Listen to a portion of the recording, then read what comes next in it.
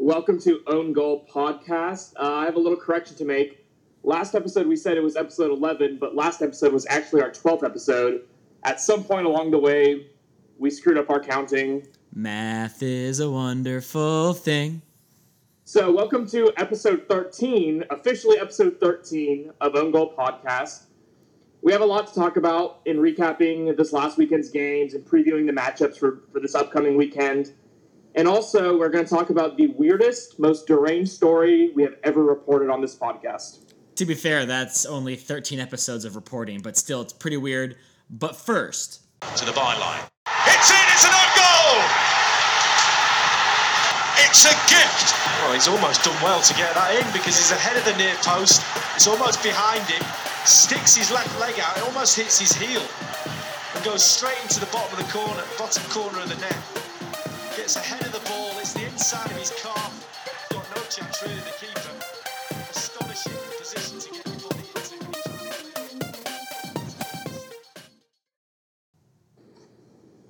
So this story comes out of a YouTube video of former soccer player Shiva Nzigu. He was a striker in Ligue 1 for Nantes and Reims for about 10 years. He's from Gabon, so I guess that makes him Gabonese. Gabon. Some really sick and twisted shit, though. We're going to start out, I'm going to kind of ease y'all into how fucked up it is. So the first part is his parents doctored his passport and birth certificate, so everyone thought he was 5 years younger than he actually was. In the year 2000, Nzigu was the youngest player to score the African Cup of Nations because he was supposed to be 16 years old in 93 days. It turns out he was actually 21. So I just keep picturing in my head like this guy playing in the under-16s of his clubs, but he's actually 21. He's just probably physically dominating everybody. So that was the first of many revelations. Okay, fuck that one up. I don't know how else to say this, so I'm just going to come out and say it. His dad ritually sacrificed his mom so Nzigu could keep his career earnings for himself.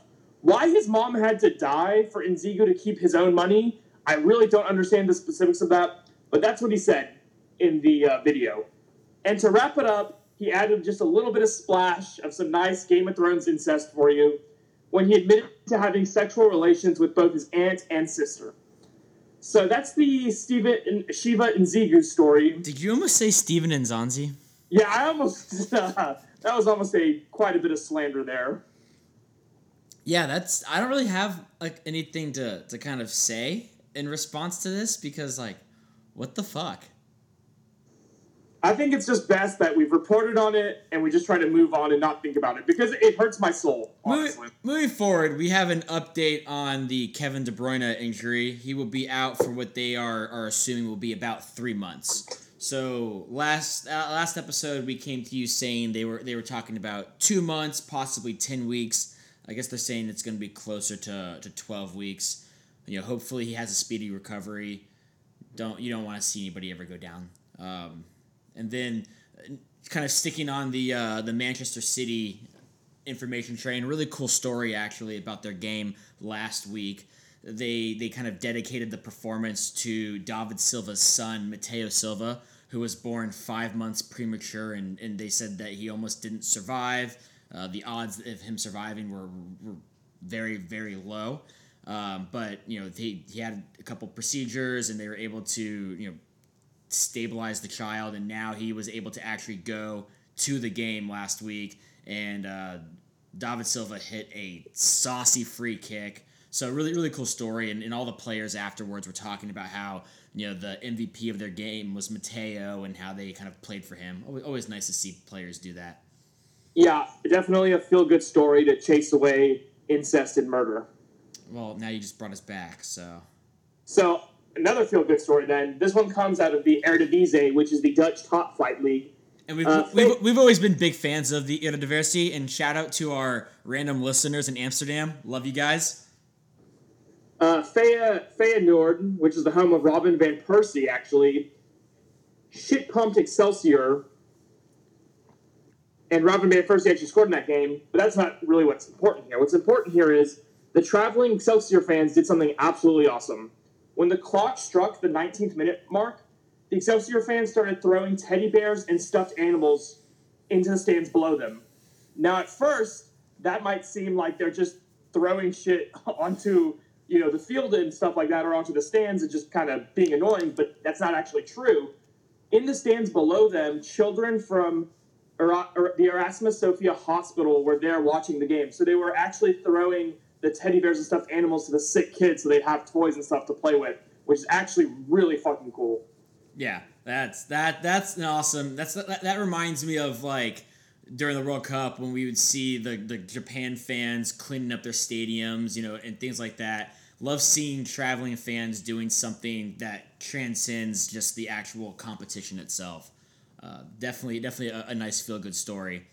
Another update is the Sergio Ramos last week saying that Ronaldo is not nobody is bigger than Real Madrid, including Ronaldo. Donnie, I was hoping you could hit us with some stats and see do we think that claim is being supported? Yeah, I actually think, if anything, what's being supported is the exact opposite of what Sergio Ramos said. Over the last few months, Juve have gained more followers on social media than Real Madrid. One of the most famous sports channels in all of Asia, which is basically the Asian equivalent of ESPN, stopped televising La Liga after doing it for 9 years straight. 9 years is the tenure of Ronaldo at Real Madrid. Real Madrid lost to Atletico Madrid for the first time in the European competition ever. We talked about that with the UEFA Super Cup last episode. And to me, the stat line that stands out the most is this one. Real Madrid witnessed their lowest home attendance in a La Liga match in the last 9 years. Once again, the last 9 years being Ronaldo's tenure at Madrid. 48,000 fans in attendance. The Bernabeu has a capacity of 81,000. So we're talking about only 58 capacity for their home opener, which was on a Saturday, or it was on a Sunday, I think. Yeah, so it was Sunday. And the big one for me is this was their home opener. Not just the home opener, it was the start of their entire season, and it was at home. And I think that attendance it's concerning. That's really shitty. And running into there, let's go hit it up with our La Liga recap. First and most important game was if you guys listened to last week's episode, you'll know that there was a gentleman's bet that Donnie believed Real Madrid would not beat Getafe at home to start the season. And well, you could barely call it at home when only 48,000 people show up. Okay, well, that's fair. But Real Madrid did get a win. I think Bale had a goal. Maybe Asensio had a goal as well. I'm not sure who the second goal was. I think it was Danny Carvajal. Oh, you're right. It was Carvajal. Carvajal and Bale knocked 2 goals in. Nothing conceded. And most important part about this is Donnie is going to be doing the league report this episode.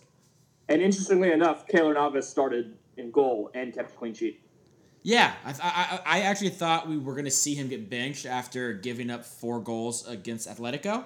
So did I. But interesting to see, goalie isn't like a lot of the other positions where you technically need time to get accustomed to your teammates and style of play.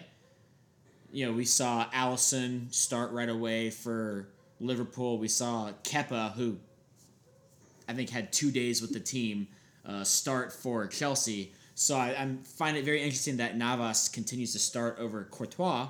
I'm wondering if that is indicative of their performances in training. Yeah. Moving on from there, Barca, we kind of called this last episode. It wasn't a magical call or difficult call or anything, but they shit-pumped Alaves 3-0 behind a brace from Messi and a goal from Philip Coutinho. So they're probably going to do that a lot over the next 9 months. After seeing that opening and then also seeing Atletico fail to get a victory against Valencia, I'm fairly confident that we'll be watching Barcelona win La Liga this season. Yeah, but that Valencia-Atletico game was a really, really good game. It was a 1-1 tie, and Griezmann had an incredible assist. Besides that, the other game I'd mention is Sevilla shit-pumped Rayo Vallecano 4-1 with former Milan player and Portuguese striker Andre Silva getting off in the La Liga with a hat trick. To be fair, he's technically still a Milan player because this is a loan. It is a loan with an option to purchase for like $38 million at the end of the season. Is it one of those greasy gentleman's agreements, or is it like an actual option? So I'm not sure. I think it's an actual option. Really, the fake option that's really an undercover obligation is common between Serie A teams. I don't know how firm of a gentleman's agreement there can be done outside of the league, just because there's less collateral forcing you to follow through. Interesting stat though, in one match for Sevilla, Andre Silva scored more goals than he did in La Liga than he did in 24 Serie A appearances last season. To be fair, it's a less defensive league. It's a much less defensive league, but goddamn, it can't be that much less defensive. Well, if he keeps not even keeping pace, but if this is a show of things to come, they will be purchasing him for $38 million next season, or euros next season. Yeah. The next couple of games coming up in La Liga this weekend: Atletico Madrid versus Rayo Vallecano, Real Valladolid v Barca, Girona v Real Madrid. I really don't see any reason why the big three won't win their games, but maybe Real Madrid will slip up. Yeah, honestly, I don't see our La Liga report next weekend being as extensive, assuming everything goes according to plan. Yeah. I also don't know if I'll be watching many of those games. With that, I am a man of my word, and I will be filling in for Eric, who is our League specialist for the League report. For a correspondent. PSG beat Guingamp 3-1. We had a brace from the Cheetah, Mbappe, and Neymar scored a penalty because he's a bitch. Mbappe really should have scored the penalty so he could have had a hat trick. Not that order makes sense, because I think it was either Neymar, Mbappe, or Mbappe, Neymar, Mbappe. Either way, it should have been Mbappe. It's Mbappe's team now. Neymar's time is done. He's already in decline. Beyond that, Matt Miazga, got his first start with Nantes. He did play the full 90, but they did lose 2-0 to a team called Dijon, which I know is a fancy type of mustard. And yeah, that's the Ligue 1 report. I'm wondering, is it a French mustard? I wonder if it comes didn't the French invent mustard? That would explain so much. Moving on now to the Serie A recap. Gates, I'm throwing the ball back to you now. All right, so the game that most people were really looking forward to and had all the hoopla was the Juventus going up against Chievo. The Ronaldo season opener, Serie A opener. Ronaldo failed to score, but thought he looked dangerous. He had a couple opportunities where he almost knocked one through. There was a fantastic save he forced by the Chievo keeper, and then he also was like a less than an inch away from knotting one in the lower left corner.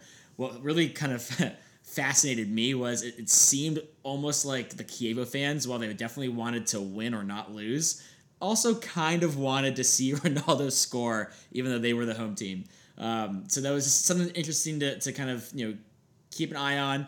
The Juve did look like they might be dropping points at some point until the 93rd minute of, I think, 93 minutes. Bernardeschi scored a late winner off of a nice ball in.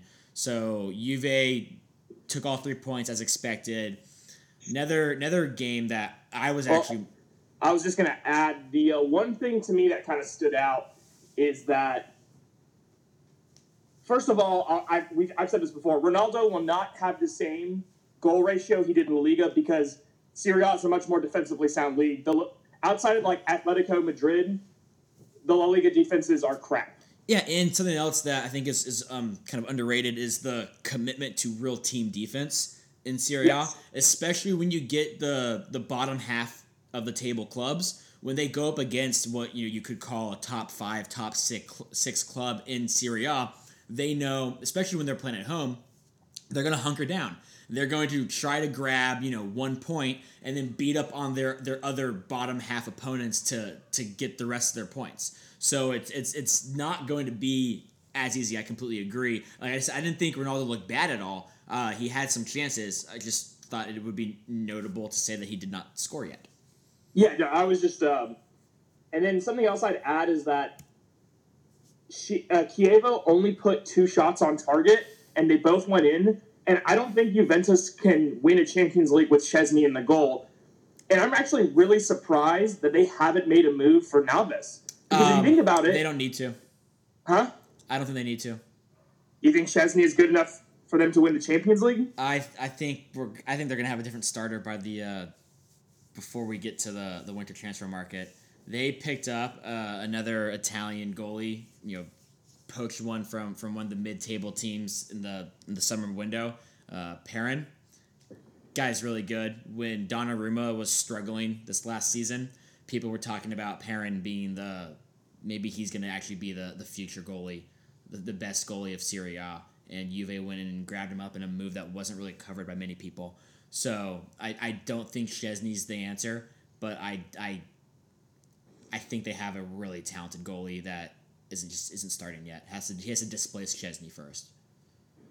That's all good and fair. If I were in charge of Juventus, I would still try to buy Keylor Navas because Real didn't spend that money for Courtois to sit on the bench. And you get a goalie of that caliber who's won 3 Champions Leagues in a row. You also have to remember that Keylor Navas was quoted saying, "I'd rather die than leave Real Madrid." So sometimes it's up to the player as well.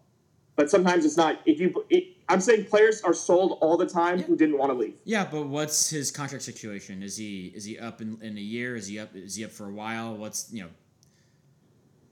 I mean, I don't know what his contract situation is, but it is a business at the end of the day. And if Real, like I said, did not buy Courtois, to say Courtois on the bench, so you might as well recoup some money and sell Navas. And I think Juventus just makes sense as a team that needs a top goalie. If Navas doesn't have that much time left on his deal, and Real want to sell him for a high price, I could see Juve saying that it's not worth paying that kind of money if we can't guarantee that we're going to get him longer than 2 seasons. Also, it's a moot point now, seeing as the Italian transfer league closed last Friday. Can y'all still not loan players? Because the official FIFA deadline isn't until the 31st. I know the Premier League, we can still loan players. You can loan players out. You can't loan players in. Okay. I don't know. Can Man United loan players in? I'm pretty sure they can just send them out on loan. I'm pretty sure you can loan a player in too. We'll have to have the intern check that stat. Moving on, Don Carlo got a win. Moving back to Napoli, where they defeated Lazio. Yeah, this was the game that I was actually most looking forward to. Lazio, who finished 5th, tied on points with Inter last season for that 4th place spot, just missed out, but managed to hold on to Ciro Immobile and Sergei Milinkovic-Savic. Really kept a good part of their squad together. And then Napoli, who lost Jorginho, lost Maurizio Sarri, but brought back almost everybody else. Really, really interesting game. Mobile opened up the scoring for the game, put Lazio up 1-0. But that second half, Carlo Ancelotti and his team were able to kind of find a way to eke out a win. And then we got Roma playing against Torino. Torino's an interesting team. They've had some really talented players the past couple of years. Had a really good season 2 years ago, not so much last year. So definitely had some interest in this match. Roma easily controlled the first half of that match, but couldn't find an opening goal. Second half, Torino came out and actually dominated Roma. Was looking like they were going to get some sort of go-ahead goal or probable game winner when out of the blue, Edin Dzeko just saucy volley. Nothing Torino could do. So very, very, Edin Dzeko, Ciro Immobile, seeing some of the last season's top scorers for Serie A open their accounts earlier this year. Yeah, and then I think the big storyline is that Inter, who I think I had outside of my top 4, fell to lowly Sassuolo.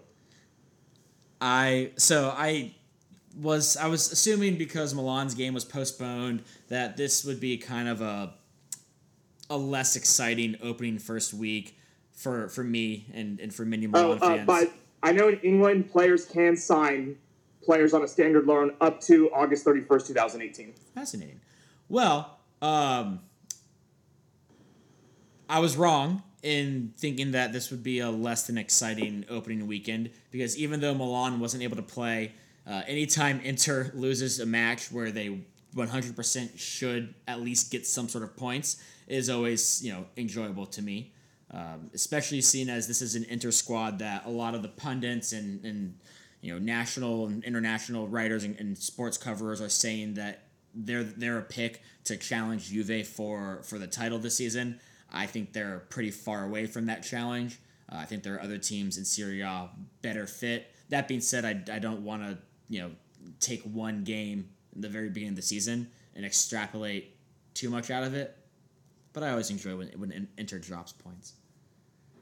Yeah, and with that, we head to the Premier League, where there's a lot to unpack here.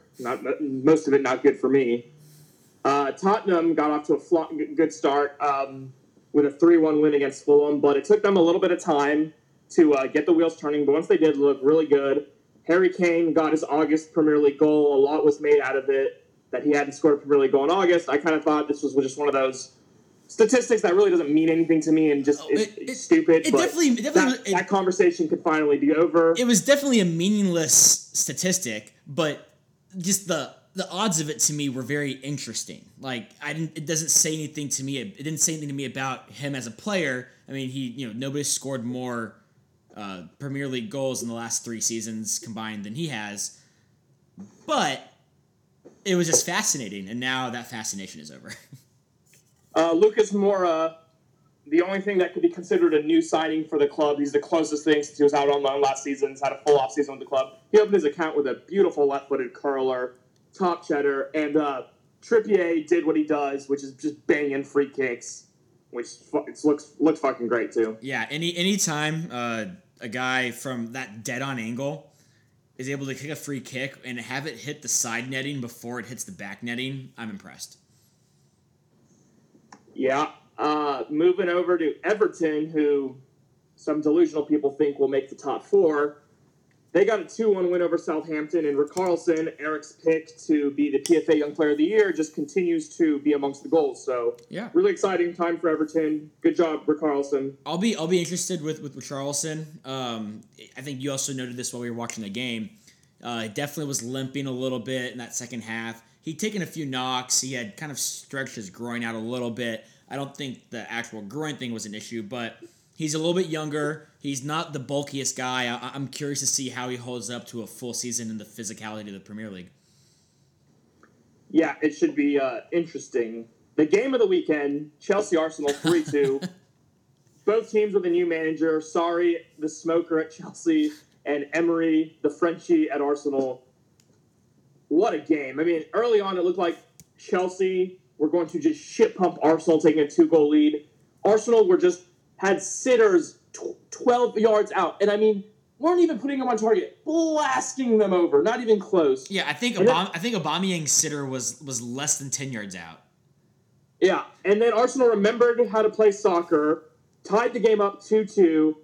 Unfortunately, I was watching with some people and I said, Arsenal peaked too early. They are going to lose this game. And that happened. They remembered how to play soccer for a short window, and it went against them in the second half when Marcus Alonso snuck in for a 3-2 goal. I have 2 questions for you. One, okay, is there anything more Arsenal than coming back from down 2-0 in the second half to then just lose the game? No.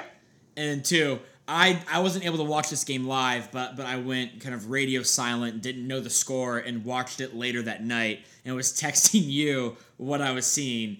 Were you just laughing when I was talking about how just Chelsea was dicking all over Arsenal in that first half and how this was kind of a boring game? Yeah, because I feel like you definitely watch games on delay more than I do. Yeah. And so, like, every time you say something that, like, is going to be very ironic, and it's not your fault. I was definitely thinking the same thing when I watched it live. Yeah. I just kind of say nothing and just let it play out. But I'm always scared to say anything because I'm always worried, like, what if something accidentally gives something away, and I'd obviously feel really bad. So I usually silence my policy in those situations. So for the listeners that couldn't pick up on it, there are actually a lot of times where I'm not able to watch some sort of soccer game, and I'll just ignore seeing any scores, and then later that day or the next day or sometimes 2 days later, I will go ahead and watch that game with virgin eyes. So Most people think it's weird, but I like it. City. Well, they played my ever loved Huddersfield Town, and I don't calling this a shit pump is a disservice to what they did, lumping it in with other shit pumps. This was a 6-1 massacre. Yeah, it was just a slaughter. You could say Aguero shit pumped this team. Yeah, Aguero hit a hat trick. David Silva, absolute beauty of a free kick. I think Gabriel Jesus was amongst the goal scorers, and a nice own goal by Huddersfield to make them feel even better about themselves. But, tough start to Huddersfield, having to play Liverpool first game, Man City second game. They are dead last. I mean, it's early. It's 2 games. It doesn't mean anything, but it's not ideal, though. Like I mentioned with those lower table Serie A teams where they just try to hold on against the big guys, and you don't see that in the Premier League. Like Huddersfield, like, at least against Liverpool, I'll be honest, I had no interest in watching Huddersfield play Man City because I just didn't want to watch a dog get kicked repeatedly. But they don't really just sit back and try to hold on for dear life, which I really respect, and they know that the points that they're going to pick up to stay on the top flight are going to be against the mid-table and low-table teams. Yeah, and maybe Man United. Yeah. Thanks for that, man. Can't wait for Milan to have something go wrong this season. I'm going to shove that one right back at you. I mean, everything will go wrong for Milan this season, so. I until you said that, I was hoping it wouldn't, and now I truly hope it does. I was just referring to... Liverpool beat Crystal Palace 2-0. The scoreline flatters Liverpool, really. Mo Salah dived like a bitch and got a bullshit penalty, in my opinion. Very, very soft. They scored it 1-0. Crystal Palace had chances. Alisson was actually really, really good. Made some great saves, and late in the game, correctly so, Crystal Palace went a man down. It was 11-10. Crystal Palace hoping to get something out of the game. 92nd minute, sends pretty much everyone up. Yeah. Sadio Mane gets a fast break and gets that second goal. A lot of people online, a lot of journalists are talking about how Liverpool have this awesome defense they haven't conceded yet. It's been 2 games and they played Crystal Palace in Huddersfield, so let's pump the brakes on that. This I think, and I'm going to touch on this on the next game we cover as well, is the perfect example of people taking a really, really, really minute sample size at the beginning of a season and saying that this shows so much that you can look towards at what's going to happen at the end of the season.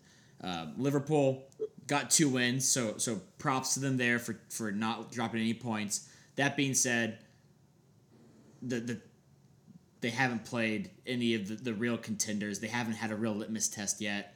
I think you're dead right. This was a 1-0 game with a 2-0 scoreline. Yeah, and with that, time to preview next week's game. Something else to talk about in the Premier League.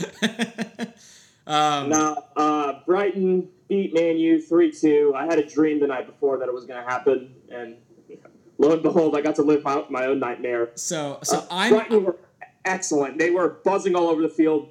They had a really high press, which just killed Man U. If you're a Premier League team and you're listening to this, I guess if you just high press Man U, they'll just self-explode. Man U made a lot of mistakes, to be fair, on their own, and credit to Brighton for taking advantage.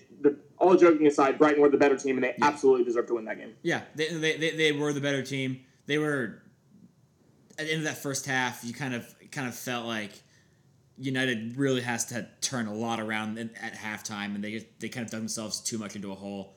But like I was, so the inverse of what people were saying about Liverpool, they're saying that United's basically done. They can't compete, and each game, yes, there is a larger narrative at work, but the individual game is still an individual game. And I don't necessarily see this as saying United's season is over. I think people are freaking out a little bit too much. I am curious about what this does with the Moz v Mourinho narrative. I'll tell you what, that didn't look good for Josie. I sure as hell didn't lose to Brighton. He also lost to Brighton last season, too. 1-0, I think, away from home. Yeah, Josie, we were away from home. Last season, we were also not as good away from home, except at the Etihad, because, of course, we weren't. Man U looked lazy and arrogant. They looked like a team that expected to win before the ball got dropped, and it came back to bite them. I mean, like I agree with you. People are panicking; they're blowing it out of proportion. But I actually don't blame Mourinho. I really think that game was on the players. Yeah, Mourinho really fielded a solid team. The text he wasn't having you guys sit back and like do nothing. Like, you know, the stuff that people tend to criticize Jose on tactics wise are when he's on the road against more talented teams, he'll play really, really, really defensively. That wasn't the case here. When you concede 3 goals, you're definitely not playing that defensively. So yeah, it was really interesting. It is also, I think, worth noting that the thing that Jose was talking about transfer-wise, needing to bolster that defense, and there were some defensive ineptitude this game. I cannot wait for Antonio Valencia to be back. Ashley Young is now just a liability. I mean, he served his purpose well, but Luke Shaw has to be he's been the best player for Man U across both games. I agree, and what fucking bizarre world are we living in where 2 people can say that? 2 almost sane people can say that with a level head. But don't you kind of think that when Valencia is healthy, Valencia will slot back at right back, and then Ashley Young will go over to left back? I hope not, but with Mourinho, it's probably going to happen. Which would just be devastating for Luke Shaw. Because when Shaw's not playing, but people ask about him, all Jose will talk about is how he's overweight. Yeah, which will just make him gain more weight. Yeah. So moving on to the preview of next week. Man City continue their welcome to the Premier League tour by playing against, you know, teams that were promoted this season or last season. So Wolves, maybe just start prepping for your next game after that. Just play your kids, man. Just throw your under-18s out there. No. You have to shelter their confidence. So I agree in playing your youth, but not against Man City when they're just on a fucking tear. Yeah, that'll be a shit pump. After that, we have Bournemouth-Everton, which I think this could actually be a really good game. Yeah, I think this game could go one of 2 ways: 0-0 draw, or like a 3-1, 3-2 win for one of the 2 teams. I think it could be a toss-up. I guess the public money would be on Everton because do people really think Everton can finish 4th? Yeah. You said that earlier. I didn't interject. I thought maybe I just had like water in my ear, even though I haven't been. No, swimming. People expect them to challenge for the top 4 and could sneak in at 4th. I definitely could see them challenging for Europa. Well, I'm sure they'll take that away from Manchester United, so we won't even have that. Then we have Arsenal playing West Ham. Both teams need to pick up some points. At least one team is guaranteed points, possibly both if they tie, which would be hilarious. Yeah, it's interesting because these are both teams that, you know, made a lot of moves in the offseason, and people have had a lot of positivity going into the season. Obviously, more expectations for Arsenal than for West Ham. Would be really interesting to see one team win. What happens at the kind of the news and the rumors around the other club? Yeah. I'd like to think that Arsenal win this game. Yeah. Since they're not playing Chelsea or Man City anymore, but I could also, especially being against another London team, I could really see Arsenal really losing this game. If this were last season, I would put money on West Ham winning this game. Yeah. And then Liverpool play, now also top 4 favorite, Brighton and Hove Albion, are playing Liverpool on Saturday. I really hope that they can do it again. I have a feeling that since it's Liverpool and not Man U, it won't happen again. And I think Liverpool is the home team on this one. So yeah. So you know, maybe Brighton and Hove can get a draw. It would be great if they could do something and give me a little bit of reprieve. Sunday, really the only game of note is Newcastle and Chelsea. Might be just a little bit too early for Yedlin to be back, but hopefully he can at least make the 18. I know it's just a short injury, but I'm sure they don't want to rush him back, and especially with a knee problem. It's a long season, and I sound like a broken record, but I think Newcastle knows that they don't have to be as worried about picking up points against a team like Chelsea. They need to be worried about picking up points against a team like, I don't know, Huddersfield Town, Brighton, Hove Albion, Watford, those guys. Brighton, Hove Albion are a top 4 team. They're a tough out. Yeah.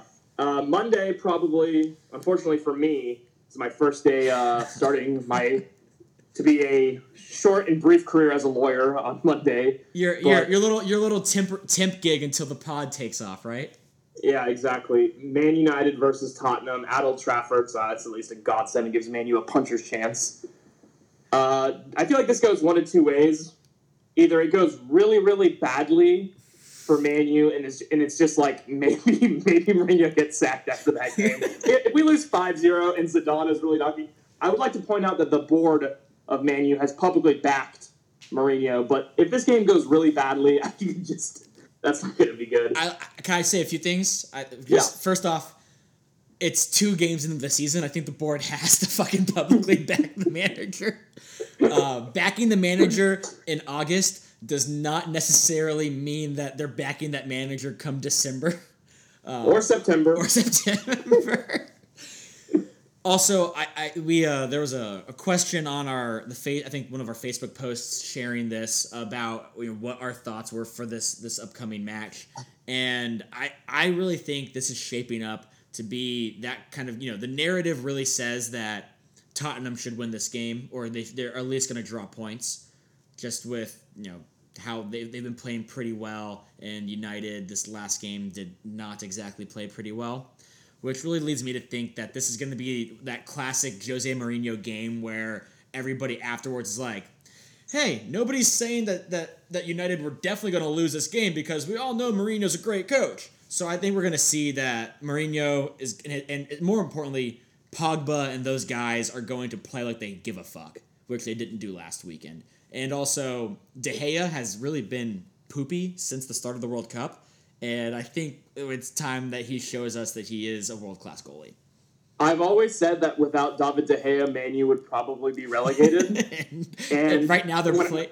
And when I say without David De Gea, I mean David De Gea in his world-class top form. And right now, that's kind of being proven correct. I think you're dead right there. I think it's gonna be a really interesting game. Donnie, if you haven't tried it, you could always just ignore any scores while at work and watch the game Monday night. I'm definitely going to watch the game at work and get fired my first day. That's what I was afraid of. With that, we can finally preview the Bundesliga because the lazy Germans have gotten off their asses and are ready to play soccer with the rest of the world. I don't know if there's ever been this is the first time calling a German lazy has been accurate. Friday at 1:30, we kick off with Bayern Munich against Hoffenheim. Just a reminder to everyone, Hoffenheim finished 3rd last season. Yeah, and Hoffenheim has Julian Nagelsmann as their coach, the really, really young guy. He probably won't be at Hoffenheim much longer. There were thoughts that he'd end up at Bayern. He turned it down, I think, saying that I can always coach Bayern in a few years. I really like the cockiness of that mentality. Wait, isn't Hoffenheim the team whose coach made a deal to go somewhere else at the end of the season? Yeah. So where did he make a deal to go to? I don't remember. Was it Dortmund? No, it's not Dortmund. Remember? Yeah. Hold on. You can keep talking about this, and I'm going to look this up. You just keep talking about things. Okay, I'll just, kill time for a little bit. And, of course, I'm going to be too lazy to go back and cut this. Oh, it's definitely Leipzig. By Leipzig. Okay. He's going to Leipzig. After this year. Yeah. But everybody already knows that, the contracts have been signed. Yeah, this is, more awkward than when Frankfurt's coach decided that he was going to go to Bayern and then coached against Bayern for Frankfurt in the DFB Cup final. This is this is taking it to the next level. Yeah, this should at least be a competitive game for Bayern. One of the 4 I think they play a year. I would love for Hoffenheim to get a result, and I would really love for any other team in the Bundesliga to win the Bundesliga. I don't care which one, honestly. Yeah, I mean, two seasons ago, we actually kind of almost cared about Ligue 1 when Monaco topped PSG. Imagine if something like that happened in a league that we actually cared about. Yeah. Also, one of the reasons that we care about this league so much is there's a beautiful bevy of American talent, and Werder Bremen are kicking off against Hanover. Werder, who they signed Josh Sargent. Not sure what their starting 11 or even their match day 18 are going to look like, but from all the comments from their manager about their squad, they're really high on Josh Sargent, and I would be surprised if we didn't see him get some playing time. Yeah, so you got the two American strikers, Sargent v. Wood, Saturday morning. And then we have another couple of Americans pitted together, Wolfsburg and Schalke kick off also at 8:30 on Saturday with John Brooks against Weston McKennie. The future.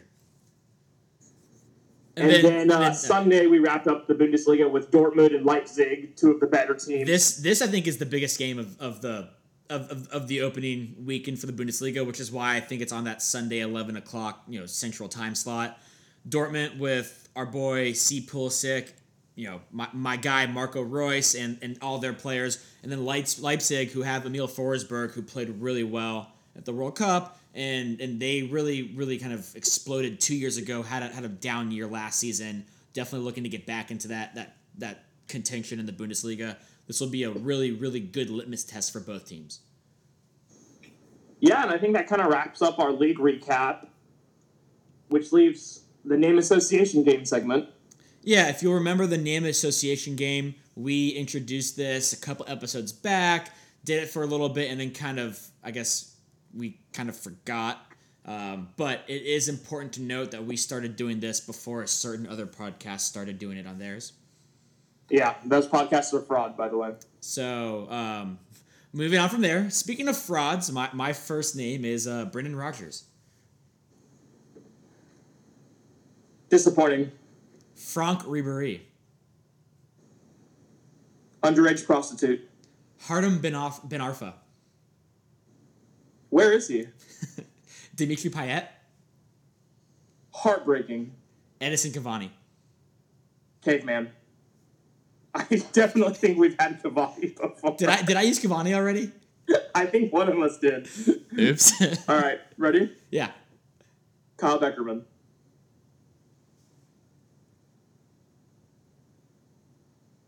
Oh, that was the absence of the answer, because Kyle Beckerman is the absence of touch. I like that. Antoine Griezmann. All I can think of is that fucking Fortnite dance he does when he scores his goals. Gareth Bale. Vampire. Jurgen Klopp. Intimidatingly happy. Qatar 2022. Anti-slavery podcast. All right. Well, that wraps up that segment, and we go to our final segment, Mailbag for Douchebags. It's mail time. Can we make a bet on another game this weekend for you to not do that next episode? You're gonna have to offer up something that I would really care about. I mean, what do you want? I don't know if there's anything I want than to continue doing that. I would pretty much give up anything for you to stop doing that. This is what we call an impasse, my friend. We'll talk about this off air. So our mailbag, this is continuing. Matt sent us a whole bunch of questions, which we're really happy about, and we just divided them up into two sections here. So first of this new set of questions, who steps up the most for Real Madrid? Isco, Asensio, Vasquez, Benzema, or Bale? Who's the leading scorer? Okay, I think there's two questions there. I don't necessarily think who steps up the most and who's the leading scorer are going to be... They don't have to be the same answer. I agree. I think who their leading scorer is going to be is probably... I'd go with Karim Benzema. I think you're probably... I think you're going to guess the same, if I'm not mistaken. See, so I have a feeling... If your who steps up the most is what I think it is, we might be inverse here. Gotcha. Does your who steps up the most also start with the letter B? No, I'm not going Bale. Oh. I'm not going Bale who steps up the most. Interesting. I actually think if he's healthy, Bale will score the most. I don't think Bale's going to stay healthy for a full season.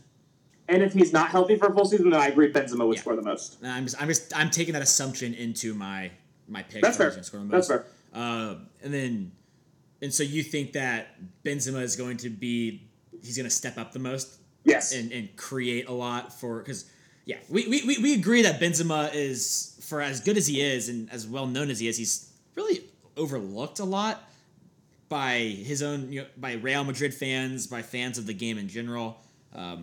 I think actually we're going to see one of Isco or Asensio really step up and I'm gonna go with Isco. I would agree with you there. I think Asensio's a little bit overhyped, in my opinion. Yeah, but Asensio's just fun. He's fun to watch. Is the thing. He's fun to watch, but then when you to do it when you're not dependent on 90 minutes a week for 38 games, plus Champions League, plus the Cup, it's a little bit different. He's a perfect luxury sub for like a big club or powerful nation. Next question would be, who performs the best between Neymar, Coutinho, or Vinicius Jr.? Who's better in 5 years? And then in a realistic, what does... Okay, that's the next question. Okay. That's not me. Threw me off there. I think currently the best, most talented individual player, I hate to say this, Neymar is the best of the three players. That's just true. But I think in 5 years, Coutinho will be a more important player for club and country than Neymar. I think Neymar is. I don't think Neymar is going to get any better. I think he's hit his ceiling. I think if he was going to get any better, it would have already happened. Yeah. Whereas I think Coutinho can still get better. I definitely see where you're coming from. I'm actually going to look at this question slightly different. Not who is the most skillful of the three. The question is who performs the best between Neymar, Coutinho, Vinicius Jr. And you could say, I guess he's asking who this season is going to perform the best club or for their club. But I'm looking at the only way I can compare Neymar and Coutinho is by looking at their similar, things they've done similarly or together, which would be competing for Brazil. And during those competitions, I thought Coutinho outperformed Neymar 4 out of the 5 games they played. So, yeah, I agree with that. So I'm going to say Coutinho performs the best. I also think it's important to note that Neymar had a great season with PSG last year after he basically tried to decapitate Cavani. But it was Neymar and then Cavani and then everybody else. Neymar is not top dog at PSG anymore. Kylian Mbappe is, he's the home guy from France, World Cup hero. It's his team now, and I think that's really going to throw Neymar into a spiral. Well, luckily for him, he's very good at poker, apparently. Also, who's better in 5 years? I haven't seen enough of Vinicius Jr. to really say much about him, so I'll say in 5 years, Coutinho's the best of the three. Yeah, that's the same with me. I haven't really seen enough of Vinicius Jr. either. In a perfect but realistic world, what does this season look like for Tim Weah? Well, displaces Neymar as the starter for PSG. That's exactly what I was going to say. However, in a realistic world, Neymar has some injury trouble in the past. So in the games where he's out or a couple of the guys get rest, and we're in no way get some rotation squad minutes in a realistic world and makes the most of them. Yeah, but we're in no way hoping that anybody, including Neymar, and we are an anti-Neymar podcast, but we're more anti wanting people to get hurt. Yes, I am not hoping anyone gets hurt. I'm just saying, between the attacking three players, Mbappe, Neymar, Cavani, someone's going to pick up knocks here or there. There's going to be some time for squad rotation. I think realistically, Tim Weah gets in on those games and continues to score and continues to perform well. I think there's I think we're going to see Tim Weah, assuming he stays healthy, get league minutes, considering they have turned down several requests to send him out on loan to other teams, with the, I guess, express notion that they plan on utilizing him during their league campaign. My thing would be when they go up against those teams that are 15 and lower on the table, they want to rest their guys that will be crucial for Champions League. So I definitely think in a perfectly realistic world, he plays against some of the lesser competition, and when he plays, he gets some goals, gets some assists, and impresses to show that he belongs at PSG or a competitive team. Yeah. And final question, do you think Icardi can take the next step? Because it seems like the last 3 years we've been waiting for him to become world class. I've just not been a fan of what I've seen from him, so I could be biased. I'll let you start us off on this one, Eric. This is your area of expertise. So, Matt, I don't know you all that well. Met and talked to you a few times, but I don't know what the degree of, I don't know, how often you actually follow Serie A. I think if you look at what he's done for the national team, that will definitely be disappointing. But if you watch Icardi kind of week in, week out, he does a lot. He creates a lot, and he's a very, very potent striker. I think that really, honestly, Icardi, Immobile, and Dzeko are all criminally underrated for their talents. All three of those, and especially Icardi, have the ability to score a goal with little or no help creating it. And, I don't know what his exact numbers have been, but I'm kind of in the opposite of you, seeing as, I very, very much dislike Inter, so I should be biased against him. But when I watch him play, I always kind of find myself thinking, damn, that's a good striker that can create on his own. So I kind of think maybe he's there. Probably needs a move to a club that has more global kind of visibility right now. Inter in the past has been that type of club, but both Inter and Milan, have really kind of taken a step back recent years.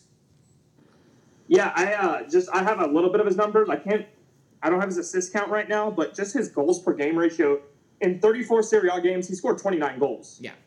So I feel like and then I don't know how many assists he has, but let's say at worst he has like 5 assists, but I think it's probably a little bit better than that. That's pretty good numbers. I agree with you. I just think he plays for a team that has lost a little bit of visibility recently. And I mean, his entire country is just kind of a dumpster fire in terms of playing nationally for Argentina. Like, that's just a fact of recent years. He wouldn't even get called up, which I don't know if you remember, but when he didn't get called up for the World Cup, I was flabbergasted. Considering he had a hell of a season for Inter. He's a really, really good striker that can do stuff on his own when the rest of the team is unable to function like a proper soccer team, which, in hindsight, I think Argentina could have used more of that, considering they kept subbing off Aguero, but that's way in the past. Good questions. Really appreciate adding those in. And then we also got a kind of a last minute question into our mailbag for D-Bags from your fellow Man United supporter, Nick Foster. So I'll go ahead and read kind of what he sent in to us, and then we'll get going to the questions. What's up, guys? Day one listener, devout supporter, but first time mailer. I don't know how I feel about having somebody tell us they're a devout supporter. I kind of like it. This question will inevitably be suited better for Donnie, as he and I share in our support of Man United. Look, City is a better team. Liverpool is probably now a better team. But week in, week out, over the course of the last season or so, United consistently underperforms. Every week, we see at least one of the quote-unquote Big Six Premier League clubs thrash a side destined for relegation scrap. 3-0, 4-0, often worse than that, like City putting 6 past Huddersfield this weekend. This is a wordy question, Nick. I know Mourinho sets his teams up in such a way that they're less likely to put up the score lines than, say, Klopp, but there's that, and there's the current state of things. Is Mourinho out the solution here, or is there something else going on? Pressure of playing at a big club, getting to people, or is it some iteration of the Egates 84 curse?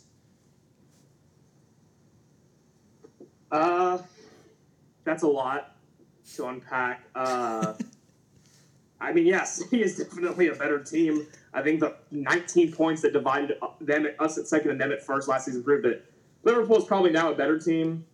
Yeah, probably. They made it to the Champions League final. We got knocked out by Sevilla last season. I mean, you're making good points. I do think we consistently underperform.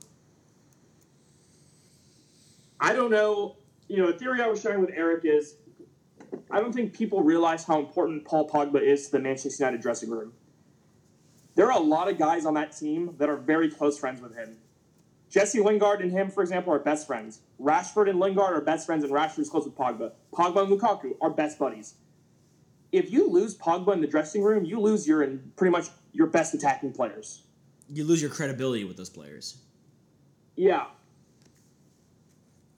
I think the problem with Manchester United is that we had such a long run of having so much stability and having one person who really, in a very unique way, Sir Alex controlled the club from top to bottom.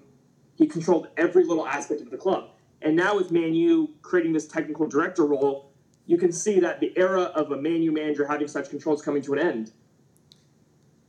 It was always going to be a struggle to replace him.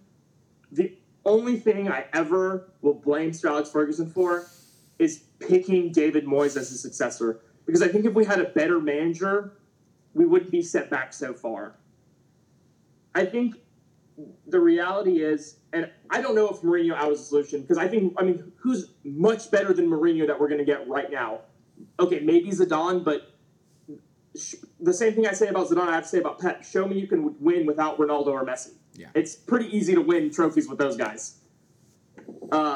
It's hard to say what the solution is. I mean, I would think that you need to inspire your players and you need to make them play a way that they're all on the same page. And that's the thing. The Man U players never look like they're on the same page. So I really don't know what the solution is. I think you just hang on to Mourinho and see what happens. But I think I tweeted it recently. I think Man U fans need to accept that we're quickly becoming a mediocre club that's living off of a bloated name and reputation. Yeah, and in regards to your tweets, this is more of a reflection on Twitter as it is. You took a decent amount of flack from random Man U supporters because of what you're saying, and I think what you're saying is smart, and it's something that I've had to come to terms with as well. Milan will never be the Milan they were when Carlo Ancelotti was at the helm with players like Maldini, Nesta, Shevchenko, Inzaghi, Seedorf. The list goes on and on and on. It's the same way as saying Man United will not be what Sir Alex's Man United was, because you don't have Sir Alex at the helm anymore. And he had so much influence that you have to go about figuring out, what's the next move, what's the next step. So there's definitely I think the fan base, not every fan, but a large portion of the fan base wants things to go back to the way they were, and that's not necessarily in the cards. But I don't know if Mourinho out is the answer. Wenger out was hilariously entertaining. I don't see Mourinho out as a season-long saga being entertaining. I prefer the Moz v Mourinho side of things. I think Mourinho won week 1, Moz won week 2, so it's pretty level peg right now. The irony is that when I win, I still kind of lose. Oh, you definitely still lose. So it's going to be really interesting. I don't know if this could be any sort of iteration of the Egates 84 curse. Actually, no, bullshit. From the moment I was born until years after I met you, Sir Alex Ferguson was the coach of Man U, and we were one of the best teams in the world year in and year out. A few years after meeting you, Sir Alex leaves and it all goes to shit. So no, I'm calling bullshit on that this is not an iteration of the curse. That's absolute horseshit. What, did my curse drive Sir Alex out of Man United? It's possible. His sister's wife all of a sudden passes away and he needs to spend more time with his family. Really? Yeah, he's just an upstanding guy. No, I definitely think that the curse is definitely in play. It's now impacted my life, which is just hurtful. Okay, be wary. If you're choosing to let the curse into your life right now, if you let down that guard, it's going to infest you, and it'll reach every part of soccer. Also, every World Cup before I met you, the U.S. also fuck off. Qualified. Okay. So that's the end of our episode. Really appreciate the emails for D-Bags. As always, please get in touch with us. Follow us on Twitter, at OwnGoalPod. Reach us at Gmail, owngoalpod@gmail.com. We have our Facebook page. And please rate and subscribe to our podcast. Also, we're really trying to get the word out. We're really bad at building a social platform. So please, share this podcast with anybody you know that likes soccer. What's up, Preston? Anybody that really might be interested in soccer, or somebody you hate that you think will hate soccer. We'll take hate listens, love listens, any kind of listens. And the only thing I'd add about that is that hopefully we can give you a 14th episode, but after the ending there, I don't know if me and Eric are still friends. Yeah, all right, you guys have a good one.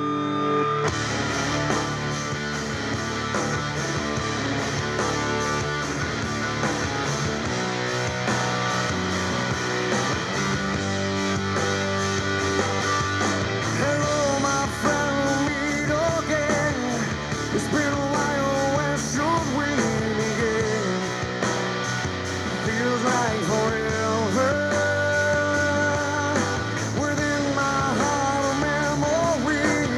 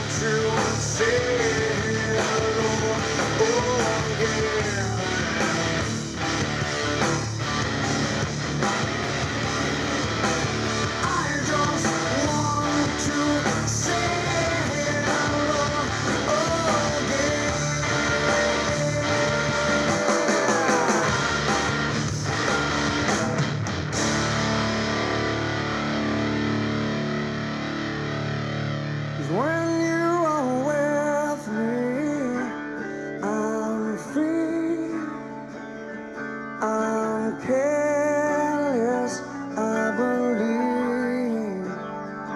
Above all the others will fly. This brings tears to my eyes.